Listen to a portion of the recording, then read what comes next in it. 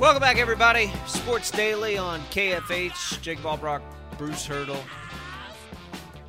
Deshaun Watson. What do you do with Deshaun Watson? I don't know.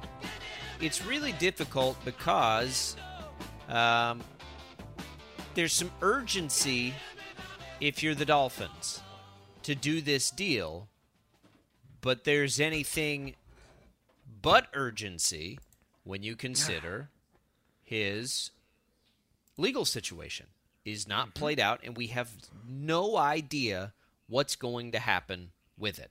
Now, his legal situation is what it is, and there's no rush on it. Nobody can make it go faster, and he's innocent until proven guilty. He hasn't even been charged with anything, has he, Bruce? I mean, maybe he has. Nope. I don't remember at this point. So I think that it's very difficult for the Dolphins to navigate it. Apparently, Watson has waived his no trade only to Miami, and that might actually help the Dolphins if they need to wait. Don't you think? If there is a deal in place and Watson has already said, I'll go to that team, maybe that's what can allow them to wait.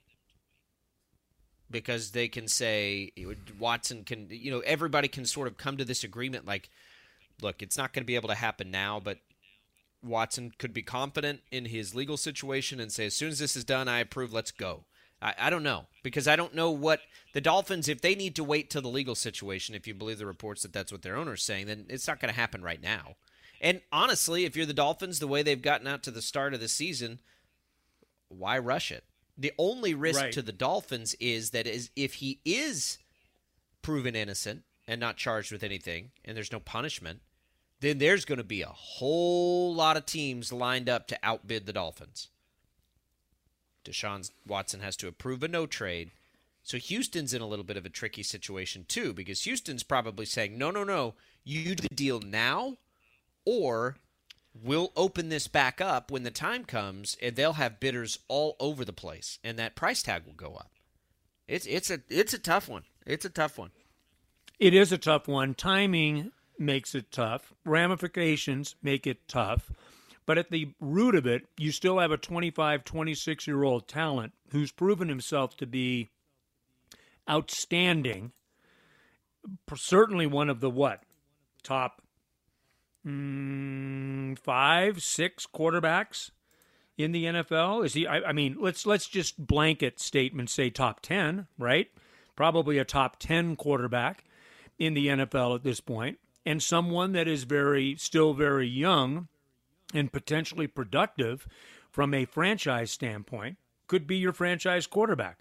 There is incredible value, but and we dismiss this pretty easily in the NFL because it's all about winning and can you help me win? We've seen it with countless players in the NFL. Is that any different now in the climate that we live in? Social responsibility, things that are changing, we hope, for the better.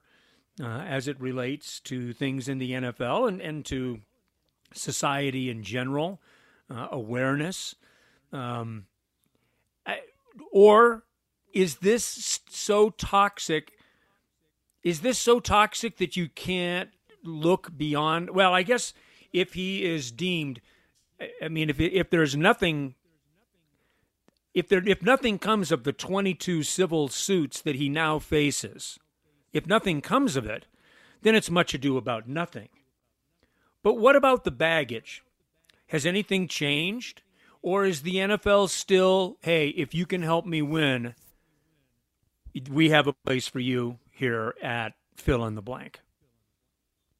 I don't know.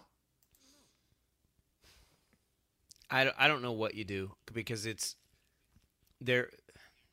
There are risks involved with all aspects of it, and the elephant in the room is this, is this legal situation, right? I just don't know, of course, what else anybody can do. I think at this point, patience is the virtue. Even if you've got an itchy trigger in Miami or Carolina, and look at what Carolina, by the way, gave up for Sam Darnold, and just think about it for a moment. And maybe Carolina's not that serious in this, but I think that they probably are. What you are willing to part with now to find, quote unquote, the right guy. All of a sudden, there is obviously doubt in Carolina about Sam Darnold, to the point where now there's speculation about their interest in Deshaun Watson. And they've already given up a ton for Darnold. But it just goes to show you what teams will do now to acquire what they consider to be that guy moving forward. Because there aren't that many that guys in the NFL. And we've seen franchises in an unending cycle of trying to find the right quarterback. I'm in the middle of it in Denver. 11 different guys now, 11 or 12, 11, something like that, have started at quarterback for the Denver Broncos since they won the Super Bowl championship in 2015 with Peyton Manning on his last leg. I mean, are you kidding me? That's how hard it is to figure it out. So, when you have a guy like Deshaun Watson, I think people will try to move heaven and earth, and they will forgive transgressions very easily if that person can help you win. Pretty simple. But I don't think anything's going to happen with Deshaun Watson until this pretty potentially ugly situation, and no one is guilty until proven so. I don't think anything happens until then, nor should it happen until then. So, I don't know. I wouldn't pull the trigger. I wouldn't pull the trigger on Deshaun Watson at this point. Not yet. No. Maybe come February, after some of these cases have been heard and we start to get an understanding, because testimony is on the record, maybe then we get to a better place to make a decision. Until then, got to be patient. Work it out. All right, we'll turn the page. Brian Haney coming up next, courtesy of the Mattress Hub. Let's get to KU football. Yeah, KU football. The near miss against Oklahoma, what it means for this program moving forward. Plenty of more to come.